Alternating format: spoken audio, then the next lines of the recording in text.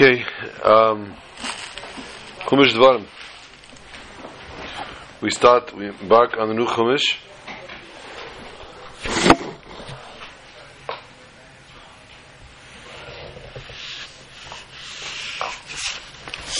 As we know, the Chumash Dvarim was said in the last days of Moshe Rabbeinu's life. Also, Yet Shem, today being the 9 days towards the end of the 3 weeks, Yet Shem, and we are looking forward to V'yhavchol Yam Elu L'Tzosin and the Simcha. These days will be turned over, days of happiness and to joy. So Yet Shem, tonight we'll make a siyum on Masechtas Midos. We're hoping to get more people present. Can't count you online to make a million here.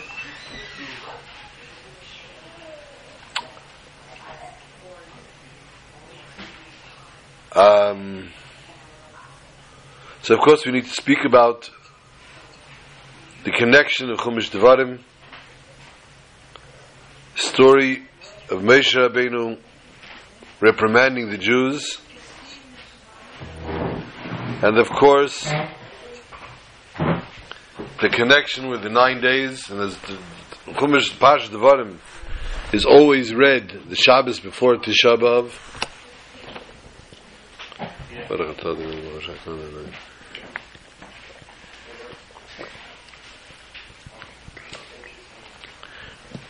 And therefore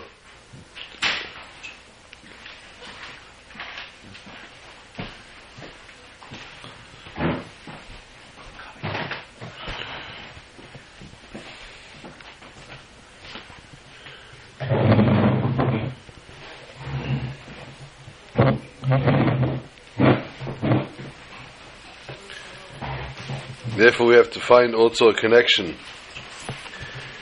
between Moshe Rabbeinu's Teichacha and Pashas and Tisha B'Av.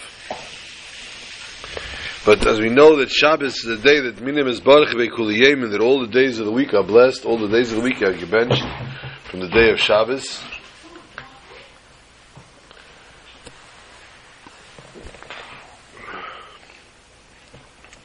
And that question, of course, is it mean the days of the week prior, the days of the week after, the days of the week that lead up to that Shabbos, or the days of the week that are after that Shabbos, of which we are going to come to visit or to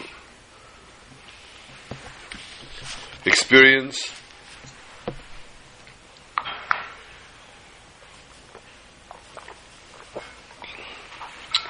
Also, I'd like to mention that this week is the day of Hey Menachem Av,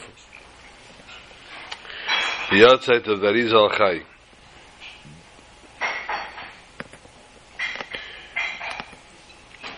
Honestly, I must make a little confession before I start the actual shir, that I got a few emails last week from people that download, get the shir on a weekly basis, and they want to know about my well-being.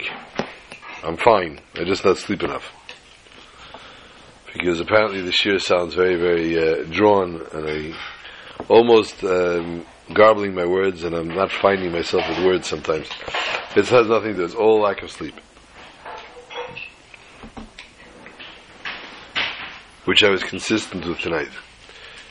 I don't know if you got the email. If you didn't get the email, the start of Milsa the Dichusa.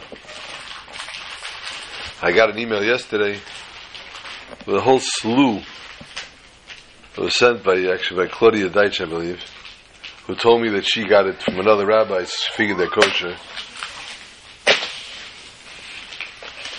And the first story in the email was a Frenchman came to his priest and he says, "Father, I need to confess."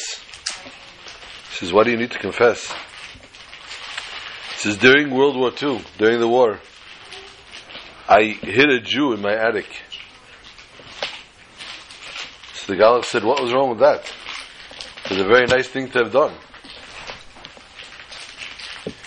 So he said, yes, perhaps, but little problem.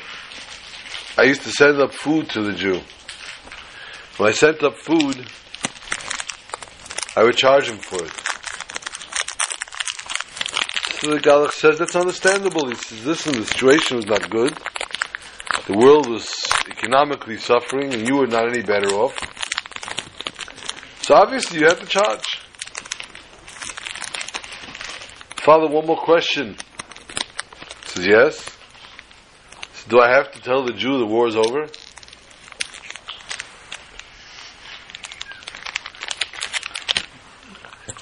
He was still feeding him, I guess.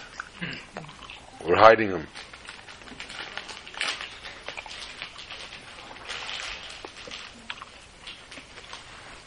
Unfortunately,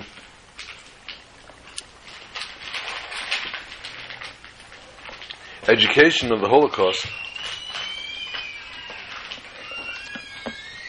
is not nearly as in depth as it should be.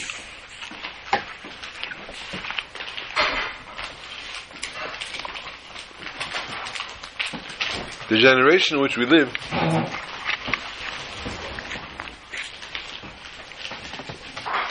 should be receiving a much more in-depth education of what happened only a few short 60 years ago. We have a participant tonight, Brother Shir.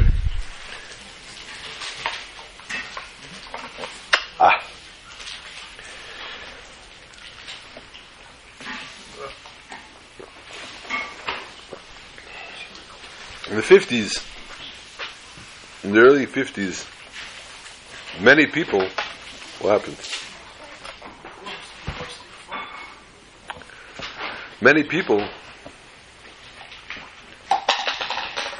that lived in the Upper West Side and the East Side in Manhattan and the Bronx or in Riverdale were survivors. When a person was a survivor, it meant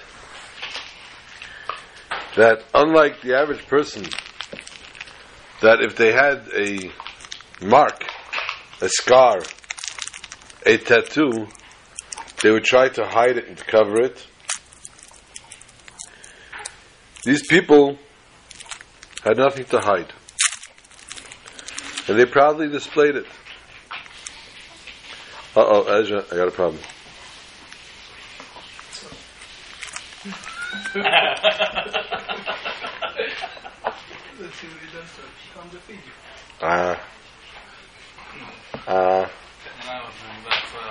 We should see.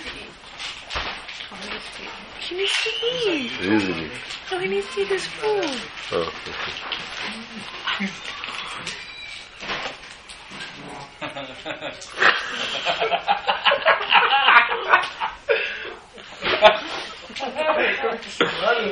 okay, for those who are not on Skype and they're listening to this later, my grandson, 1 year old, decided to come visit here, and there's different things there on the table, and he took something that he really wanted to have.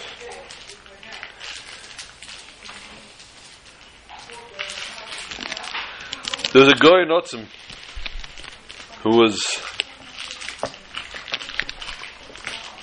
halachically one of the Gdei Hadar,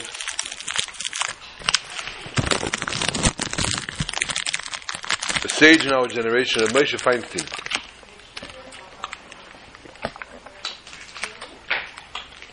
Or Reb Moshe, as he was referred to.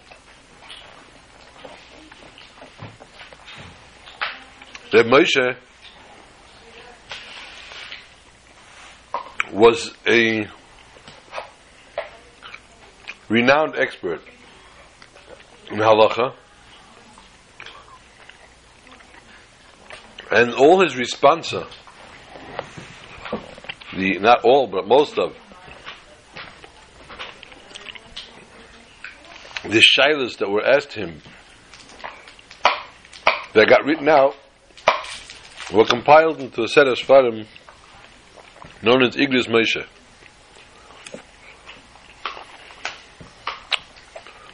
which in my bookcase is in the second section of fourth shelf down.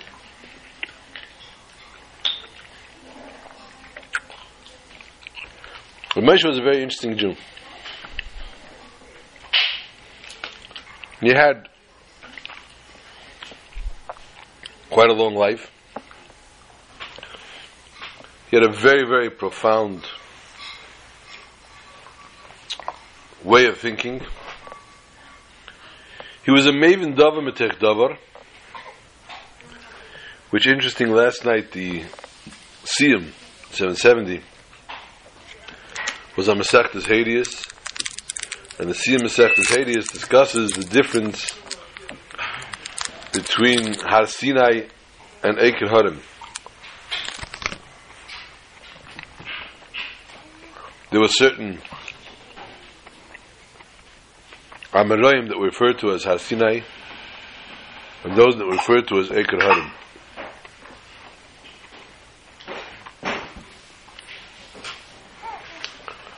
They say, my other grandson only wants a cup of water. Hey, this one's happier with other things.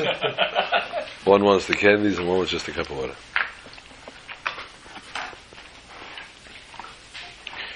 And Rashi explains the concept of Har Sinai is a baki, a person that knows everything back and forth, while Eiker Harim is a more sharper, a charif, a sharper thought, which would also be a concept of Maven Davar Metech Davar, understand something, can derive something from something else.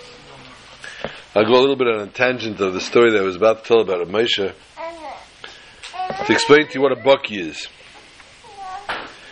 There are Yidden till today, I believe, but in the previous generation there were that many more of them, that were baki b'shas poskim. They were baki in the entire Shas, every tractate of Talmud. What's a baki? A baki understands where he's holding. A baki understands if you quote him something from the Gemara, he'll tell you where it is exactly. He'll tell you what page it's on. He'll tell you what side of the page it's on. That's a baki. But a baki goes even further. The baki will tell you, a good, real, clear baki can tell you not only what page and what side, what part of the page, the top or the bottom.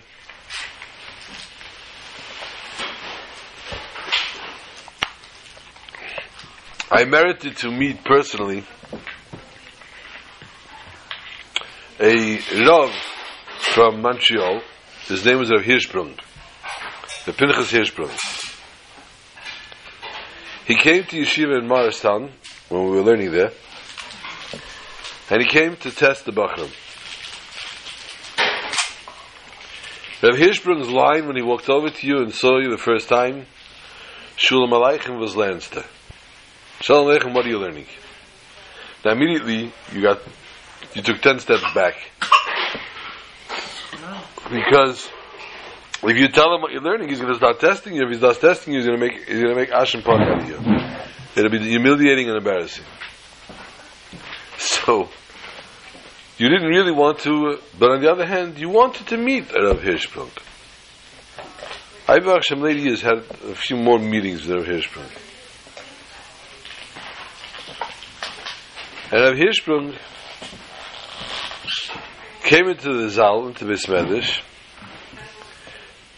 and he stood there, so everything became quiet. The whole place, you could hear a pin drop. And he said, Bucherim, he says, I understand you guys like to play games. I understand. He says, does anybody have a pin?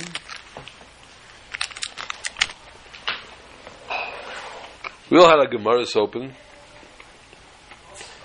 I can't recall if somebody went to get a pin or somebody actually had one. You told the boy, take your pin,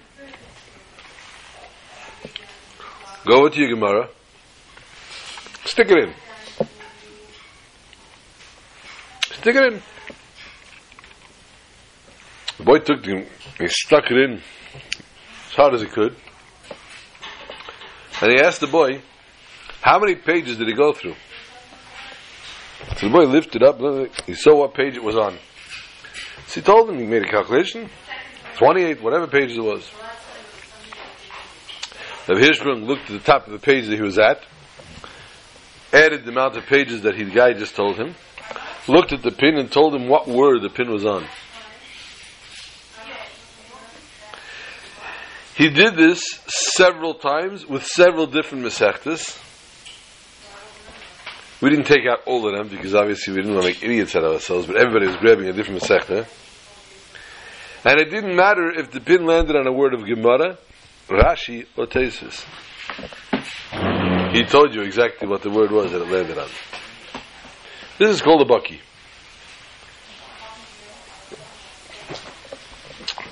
Reb Moshe, as they called him, had a tremendous awe with him, around him. When he walked in, he entered a place, he used to wear this big literacy yarmulke. When he walked in, you knew this is a special man.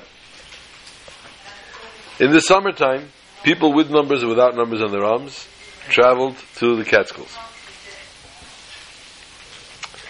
It didn't start this year. It went back to all those years. And the people used to travel to the Catskills. And there was this one Bachel, his name is Yitzchak. He ultimately writes this story now.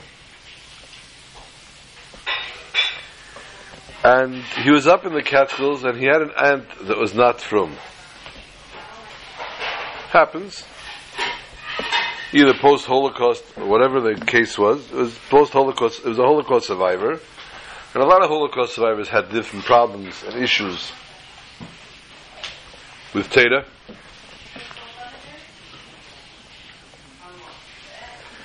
And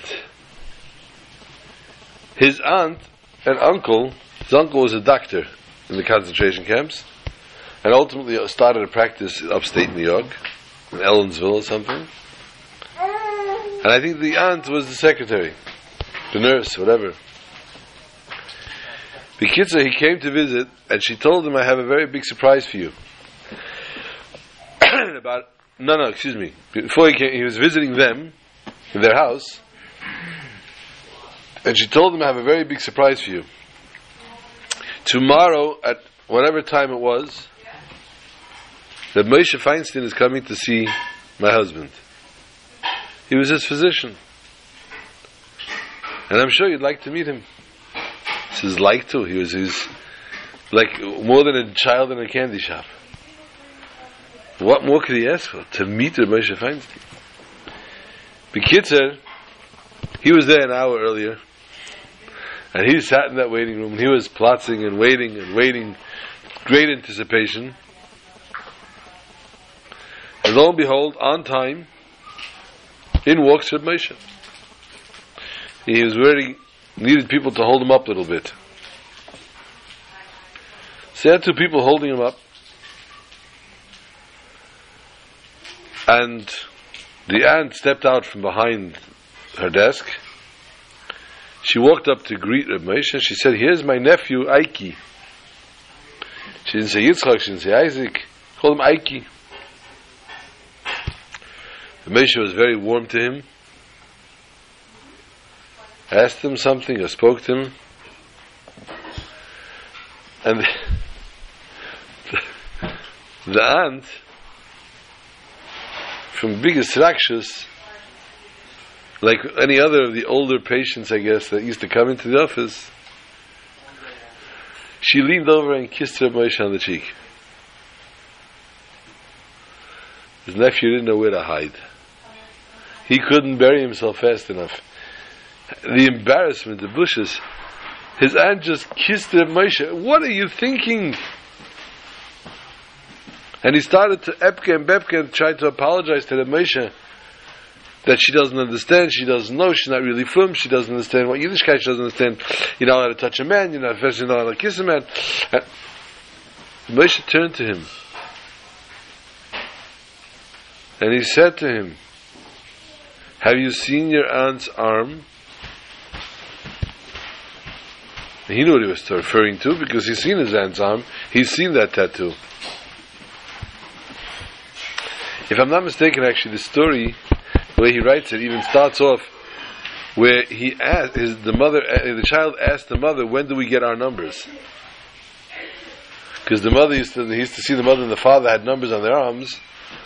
And here in America, he asked, "When do we get our numbers?" B'kitzer, he was very aware of the numbers on her arm. So Moshe says to him, a person with those numbers on the arm are so holy and so pure. It doesn't matter. They can do nothing wrong. They can do nothing wrong. And therefore, he told him, you don't have to excuse yourself, you don't have to reprimand, you don't have to worry about it.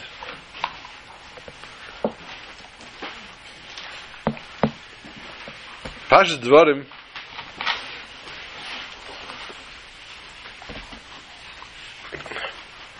Eila Dvarim, Eila, for those that are quick with Gematria, is Gematria 36. Most people, you say 36 means 2 times Chai, but that's only by an appeal. Today in the Babich, when they say an appeal, 36 doesn't ring a bell, it's 56. Because 2 times Yechi. Huh?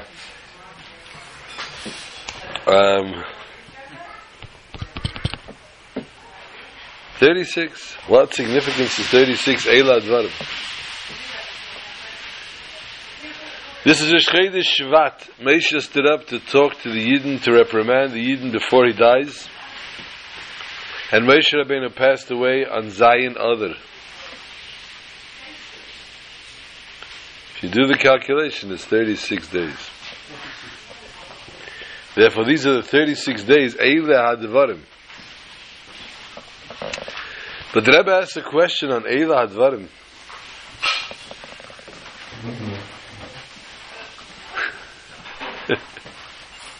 A little not so proper for the 9 days or for any other time or for Mashir, but it's unfortunately a way to explain what we're going to say.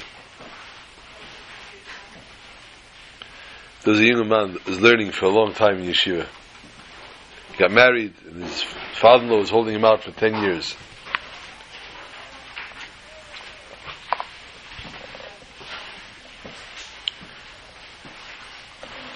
Tell it. All right, we'll tell it. Finally, the father-in-law says, you know, get stuff in bank. You know, kvetch in the bank. Time to get a panasa. This is panasa. I don't know what to do. Panasa, bebe. He says, I'll give you 10,000 ruble. Go to the city, to the town, and find something that's going to sell. The Greener takes the 10,000 ruble, he comes to town, and there's a guy, one of these sly guys finds him, and he says, Rabbi, can I help you? Is everything okay? He says, yeah, I need a business. I came to buy a business. Business! I have businesses. How many businesses would you like to buy? What do you have?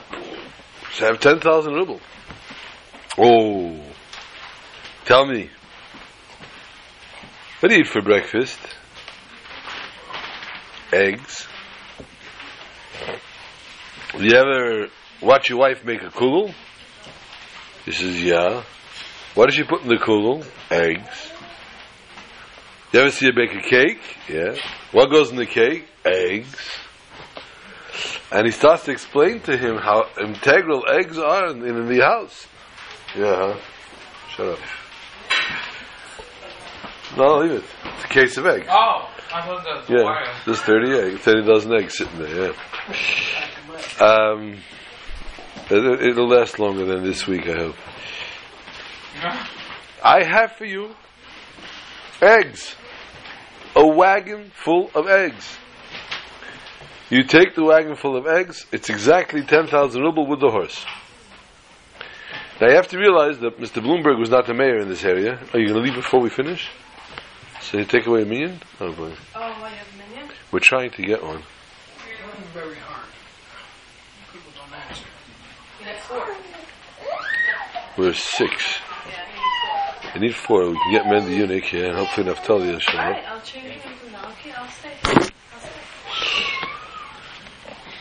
Kitzer, the roads were not Mayor Bloomberg's work, so therefore they were rickety and bumpy. We don't have potholes in New York. We have a mayor named Bloomberg. There are no potholes here.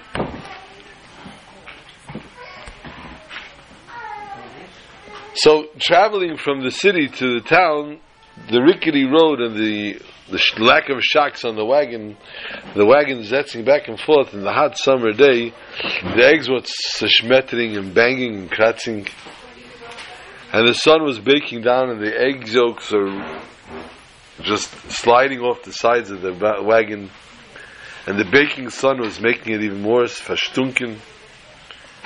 And lo and behold, the fellow shows up with a quarter of a wagon left of eggs. The rest is scrambled eggs already on the wagon.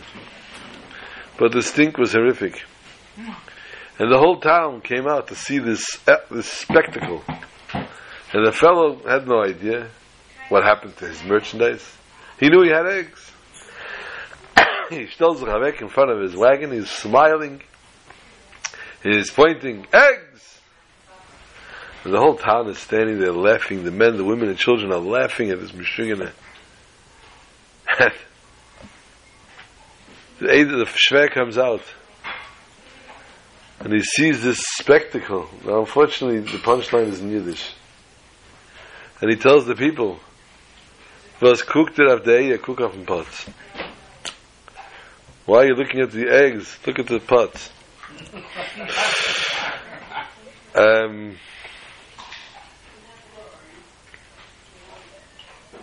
Yeah. B'kitzer, eggs. These are them. Eila advarim. It's excitement. He's exclaiming with excitement, something so exciting here. What's so exciting about the new Chumash of Dvarim? These are the words that Moshe spoke. From here we learn, Zok the Gemara, that Kol Yom Yeh Lecha Kachadasha. That every time we learn something, it should be like a new thing that we're learning. The excitement should be there to such an extent as if the first time we've learned it.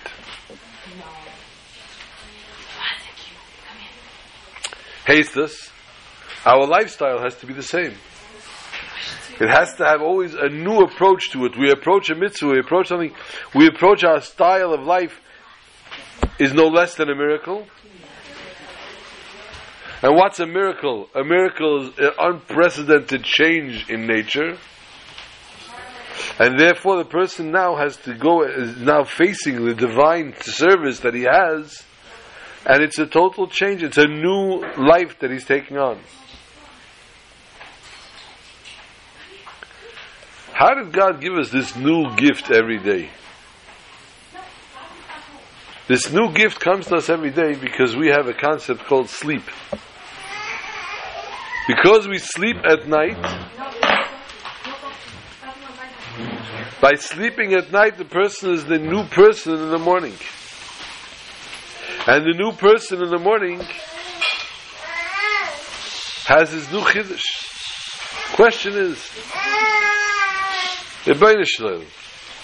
you want to bring about such a miracle that you're refreshing the neshama, that it's a new creation the next morning. And what do? You take a thing called sleep. Sleep, something that puts the person totally out of commission, that gives the person a total lapse of doing Torah and mitzvahs. That's called being mechadish. That's how he's going to get a new way.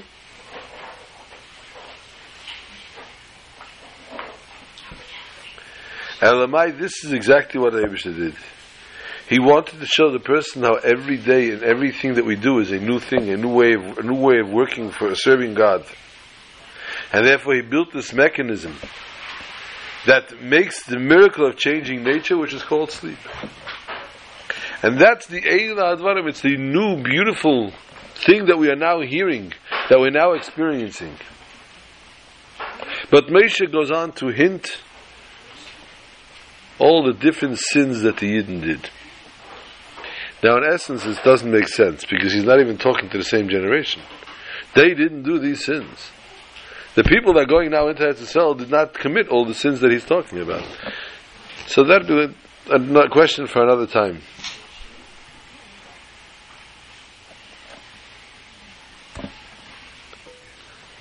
But in the middle of this Musar, it's a story of the Tzemach Tzedek.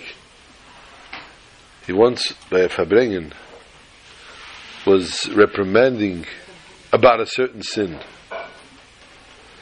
He's talking about a certain, berating whoever committed the sin horrifically. And after Fabrengen, a chassid jumped up and ran over to the Tzemach Tzedek and said, Rebbe, how could you do that to me? How could you humiliate me like that in public and discuss openly my sin? Tzemach Tzedek said to him, did you ever walk by a hat store? What? A hat store. You go by a hat store, you see, Michelle, the hat you're wearing, if I would try to wear that, not family. But the manufacturer that made that hat, did he have you in mind? No, he didn't custom make it for you. But when you saw the hat, it matim lecha. So therefore you took that. I wouldn't pick up, you picked up the hat. Someone says the same thing. I'm a hat maker. I give the information. Yeah? Yeah?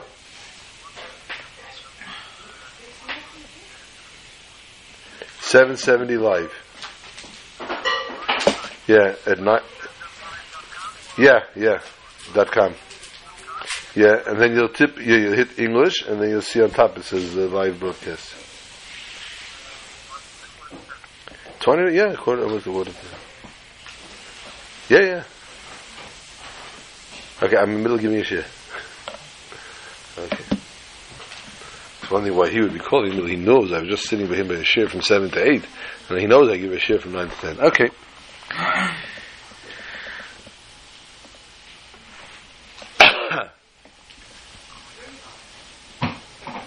So Tzemach Tzedek said, I'm a hat maker. I make the hat. I don't custom make it for anybody. Whoever's going to find that hat fits him, that's his problem. It's not I made you the hat and I said that you're the one that I made the hat for. So the Chassid understood, and this is what Moshe Rabbeinu does here. When he enumerates the sins one after the other, he doesn't tell them, this is because you did this, and you did this, and you did this. He talks on a general basis and only in hints. Any news from your brother Mendy, Naftali? Naftali said no? Tell him, minion. I told him. Randy is going to try to shut the front end of Houston himself. Okay, what happened to Yaron? He said he's coming.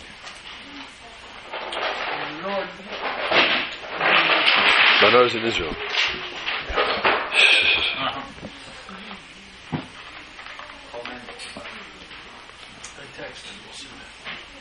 Abe said it's raining, I'm not leaving the house. Never. Abe, you okay over there? He's on vacation. He's on vacation. In the middle of the Teichacha, though, in the middle of the argument, Moshe Rabbeinu stops. And he says, Yosef Hashem lachem kochem elef pom. God should bless you the way you are today, 1,000-fold. There were 600,000 Jews. First of all, what's the 1,000? 10-fold, 100-fold, millionfold. What's the cheshbon? 1,000 times. There are 2 times in the Torah that God confronted Moshe and said, I'm going to make from you a nation. Once by Chet HaEgel, once by Meriva, God wanted to destroy the Jewish nation, and Moshe Rabbeinu saved the nation. For each time, though, the Eibishter said he would make a nation out of Moshe. And by saying this, for each time, it meant that the Eibishter told Moshe, I'll make a nation 500 times the way it is today. So since the Eibishter tells it to Moshe twice, Therefore, is 1,000. This is why Moshe ultimately says, though, when he gives this bracha, he says, Zeh mishali. This is from me, my bracha. Why is it his bracha? And not besides that point, let's take this one a little deeper. Moshe's gematria 345. Let's take the words Kel Shakai. Kel Shakai, God's two names, Kel and Shakai. Kel is 31, and Shakai is 314. 314 and 31. I don't know. Is 345. Gematria Moshe. Now, there's another way of working with letters. The Aleph, instead of just writing it as a letter Aleph, it's written Aleph Lamed Fei. To pronounce it, to know how to pronounce it, it's Aleph Lamed Fei. The Lamed is Lamed Mem Dalid. The Fei is Fei Yud. If we take the letters of Kel Shakai and we spell them out, each letter is Gematria 1,000. Zeh mishali. That's from my name, says Moshe. Not only it's my 1,000, it's my name. But let's talk practical. 1,000 times 600,000 is a number. He takes a nation and he tells the same nation that was blessed that they will multiply, that they will multiply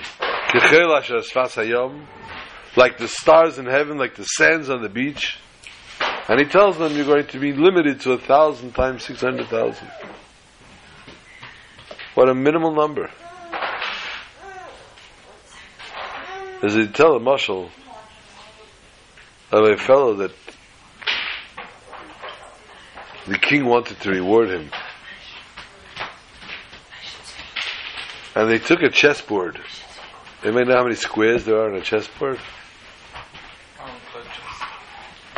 There's 64 squares. He told the king, you want to reward me? Here's the chessboard. I want a stalk of wheat. A stalk of wheat? That's the reward you want from the king? Well, fill my chessboard, but not each one with one.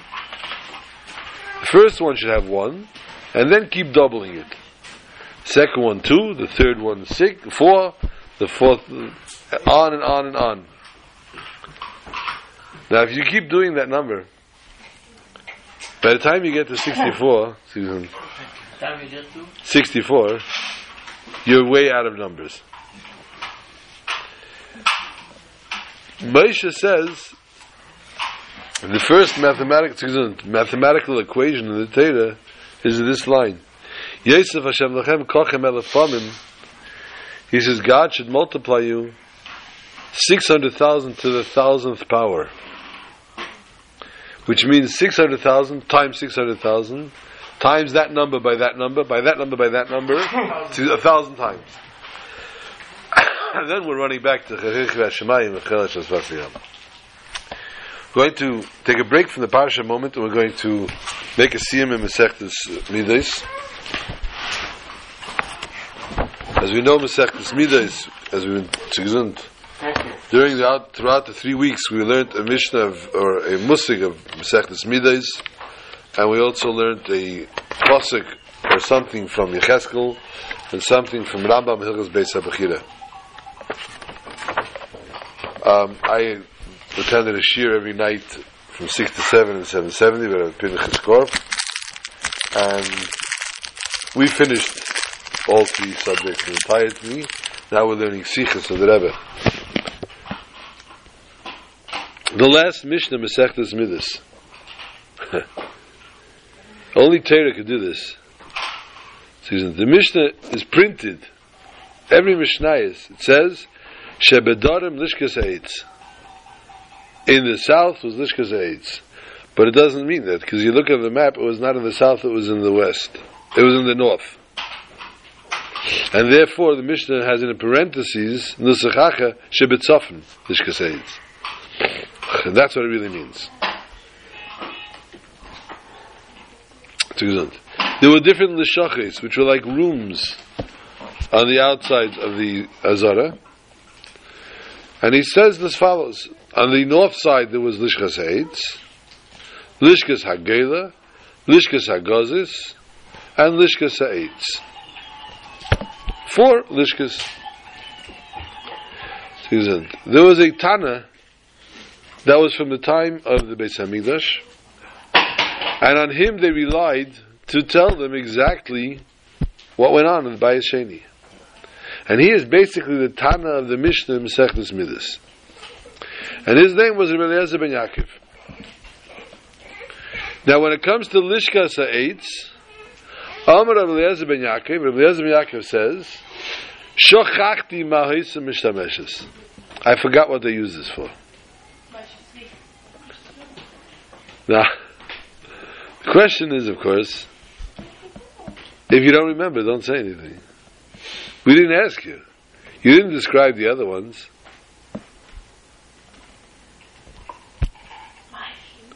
But Rabbi Shaul Lishkas Kein Gadol. Rabbi Shaul says it was Lishkas Kein Gadol, and we learned later in Rambam and everything else that the reason that this Lishkas Eitz was Lishkas Kein Gadol, one of the reasons is to give the Kein Gadol some humbleness, some humility, that everything else is with gold and silver, ornate and everything, and here's a wooden room.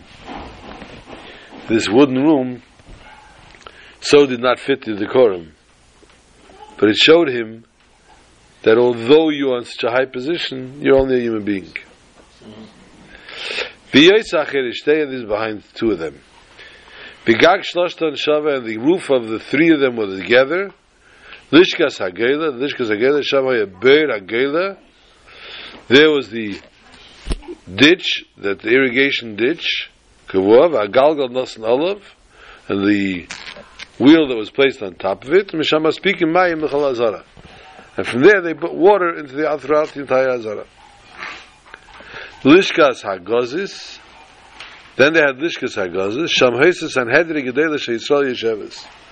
And the Lishkas Hagazis, Sanhedrin Gedela used to sit. And therefore, as it comes to the end of the Rambam, also talks about one of the things that could be missing, that it would not be able to do the Beis Hamikdash if the Sanhedrin was not sitting in Lishkas Hagazis.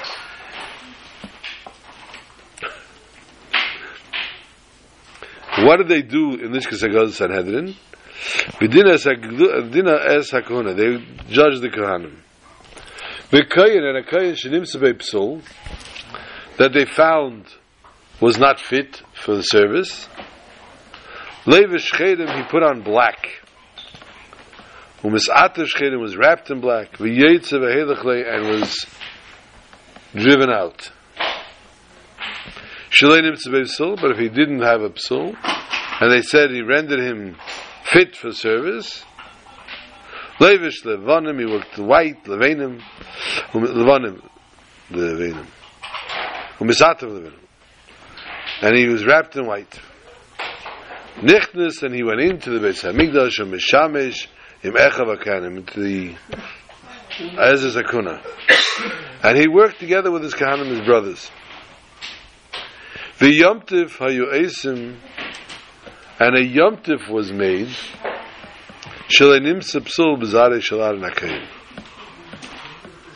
Who made this yomtiv?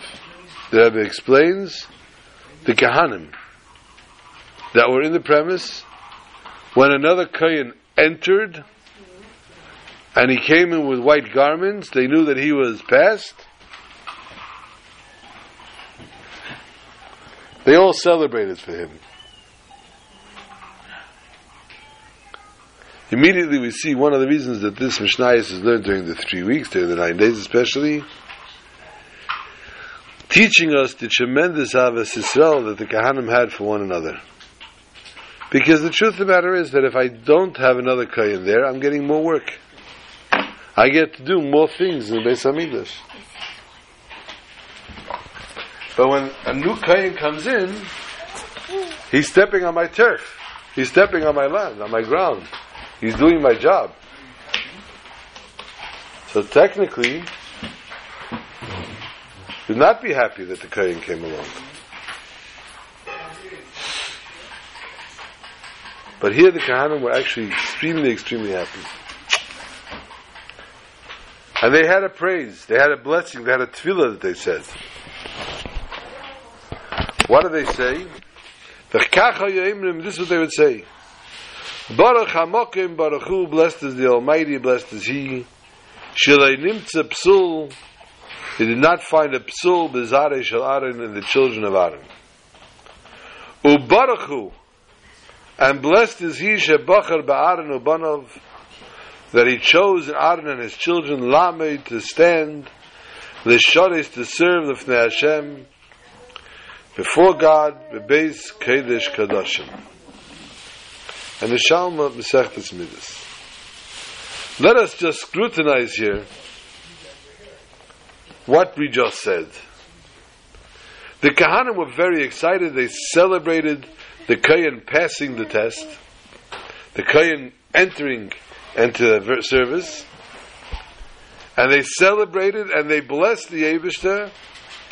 And when they said two things, first of all, blessed is the Eibishter that a psul was not found in the children of Aaron, and then they say, and blessed is He that He chose Aaron and his children to serve in the Beis Hamikdash.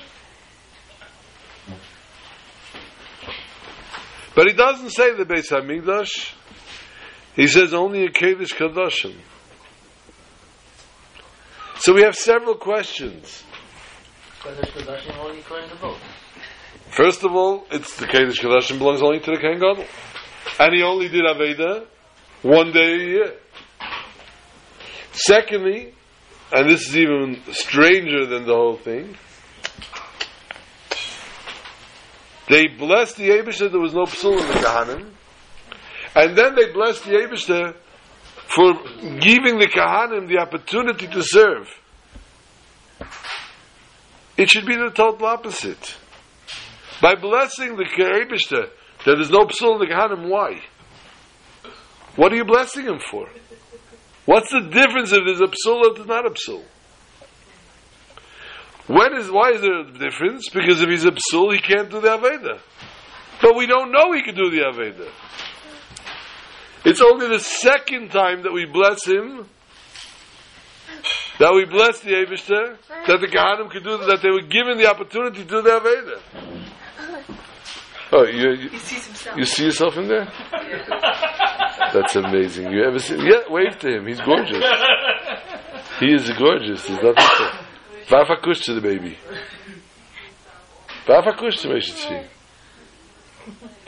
That's hysterical. He sees himself in this guy. Yeah, one funny kid. So the Rebbe asks, you got your perspectives wrong here.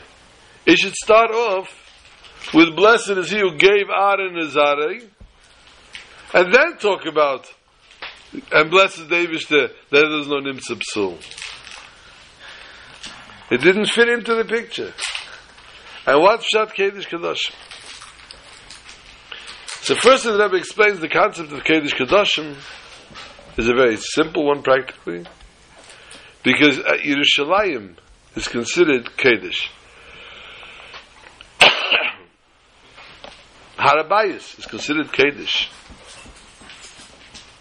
The Azara and everything else is considered Kodesh. The actual basic being the temple itself, the place where the actual Beis Hamikdash was the Kodesh of the Kedoshim. Of all these Kedoshim in which it's found, the Harabayis and the Yerushalayim and all the other Kedushas in which it's intertwined here, this is the Kodesh in those Kedoshim. So therefore it does not have to refer only to the Kohen Gadol, that only the Kohen Gadol goes into the Kodesh Kedoshim. You understood that, right? Good. Now, so Kodesh Kodashim could refer to the Beis Hamikdash itself, the actual binyan, which finds itself a Kodesh amongst the Kedoshim, and that's where the Kohanim did the Aveda. Elamai. Why does he bring around the Baruch Hu first of the Kahanim and then of the that didn't have a psul? Because the fact of the matter is, we knew that Machne and Leviah was separated after for this.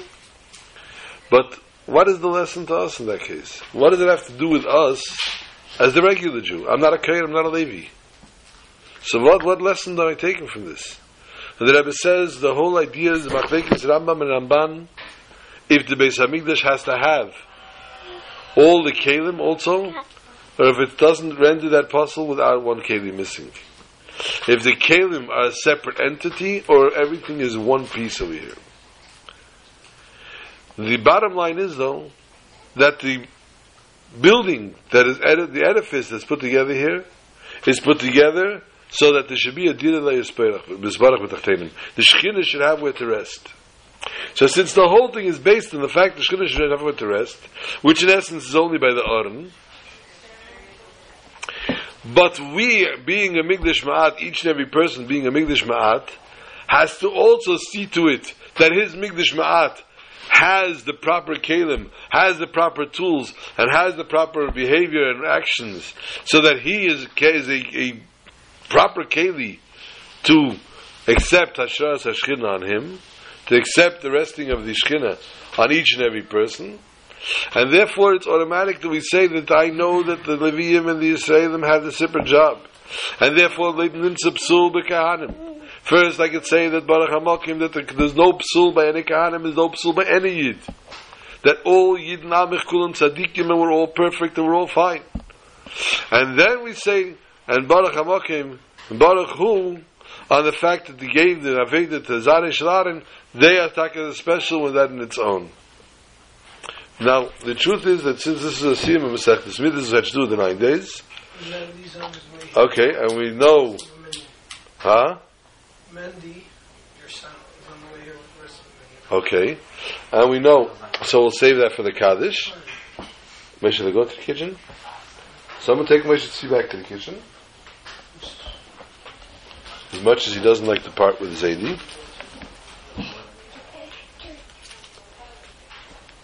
So therefore,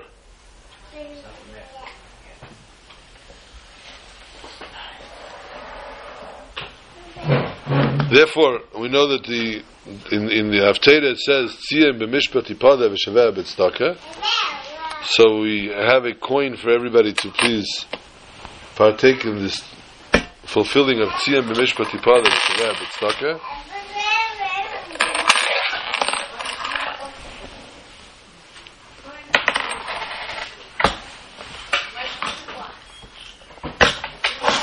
Until the minion gets here, so that we could say Kaddish.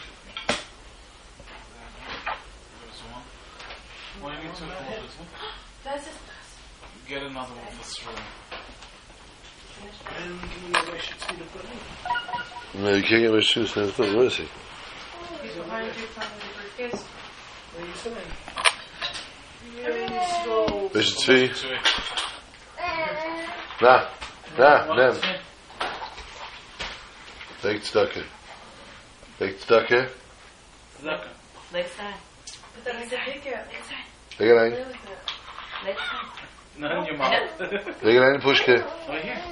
He's putting on a Hatzaga. Put it in. Okay. Put it in. He's giving us a little of a show. Just know a little few more things on the parasha itself.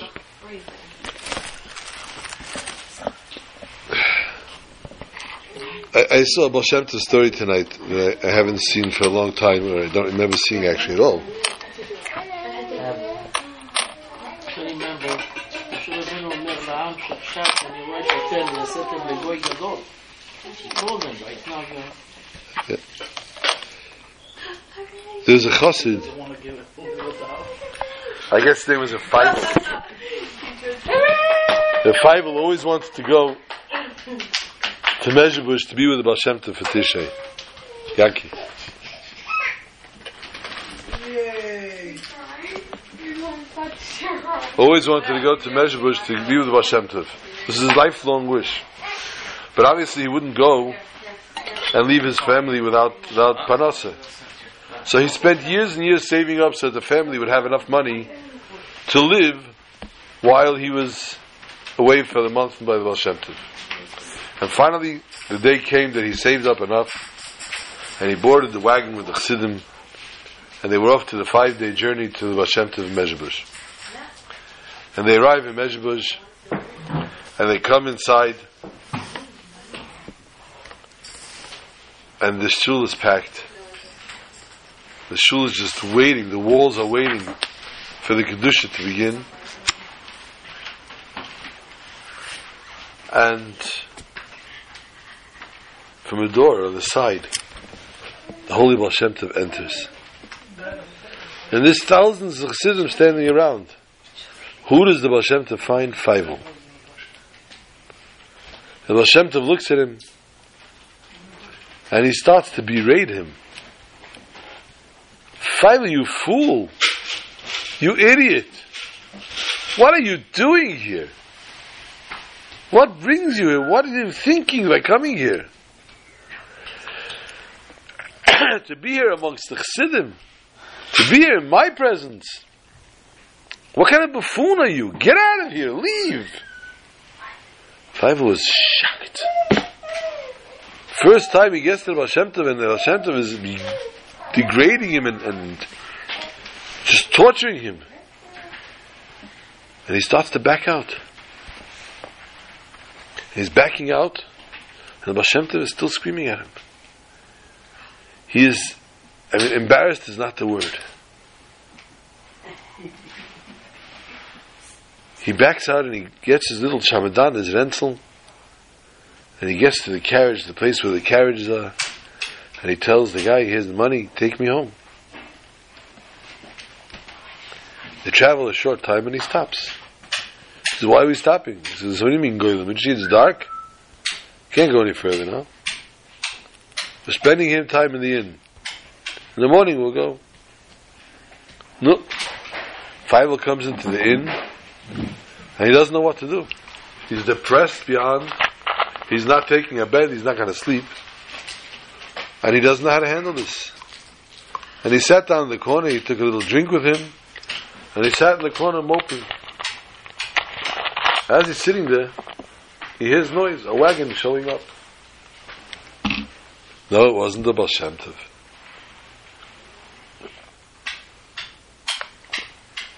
A wagon pulls up. A bunch of Chassidim get off.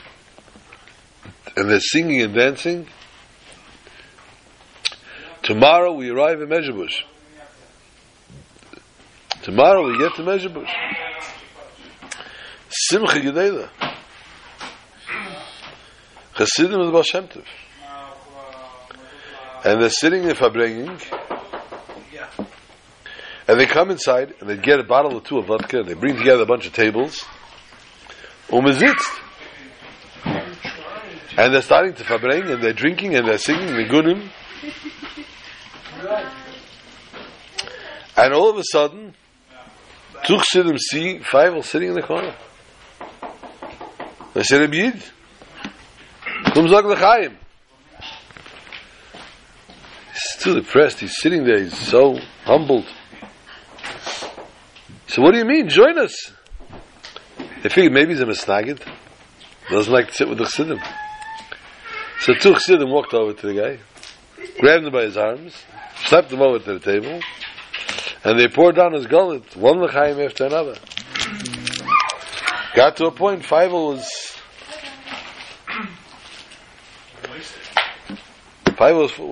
fully loaded. But so was the sun. The sun was already rising. It was time to go weiter. Chassidim started going out to the carriage. Feivel didn't know what world he was in.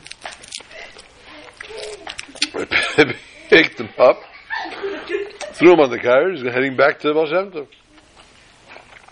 Before he knew it,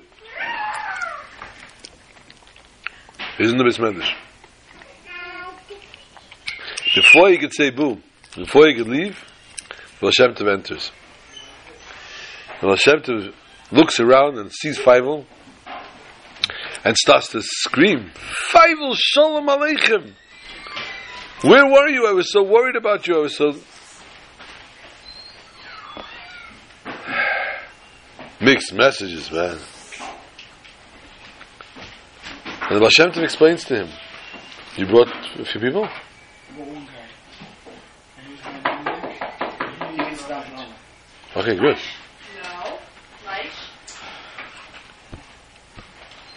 Where were you? I was so worried. I was so concerned for you. Chaim doesn't know what the Baal Shem Tov is talking about. And the Baal Shem Tov tells him, when you walked in here yesterday, I saw that you were not living till Rosh Hashanah. There was a gzeira on you that you had to die. I didn't know how to handle it. I tried to daven, I tried to do something, it wasn't going away. So I figured out that Hamalvan is Chaveri Pram. If a person gets thoroughly embarrassed in public, it's as if he died. So I had to humiliate you so badly that you should feel like you were dead.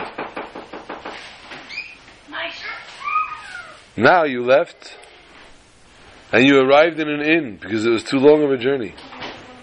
And the Chassidim arrived in the inn. And the Chassidim knew that their mission was to bring back another Chassid. So now the Chassidim brought you back. This is Moshe Rabbeinu's blessings, and this is the blessings to us and to Klal Yisrael, that Yehavchu Yomelu l'Sosin l'Simcha, and that we should take here this Shabbos Chazein, we should see the Beis Hamikdash. The Balditchev says we didn't manage to talk about Heyav, we didn't manage to talk about Tisha B'Av. We're in trouble because it's over time.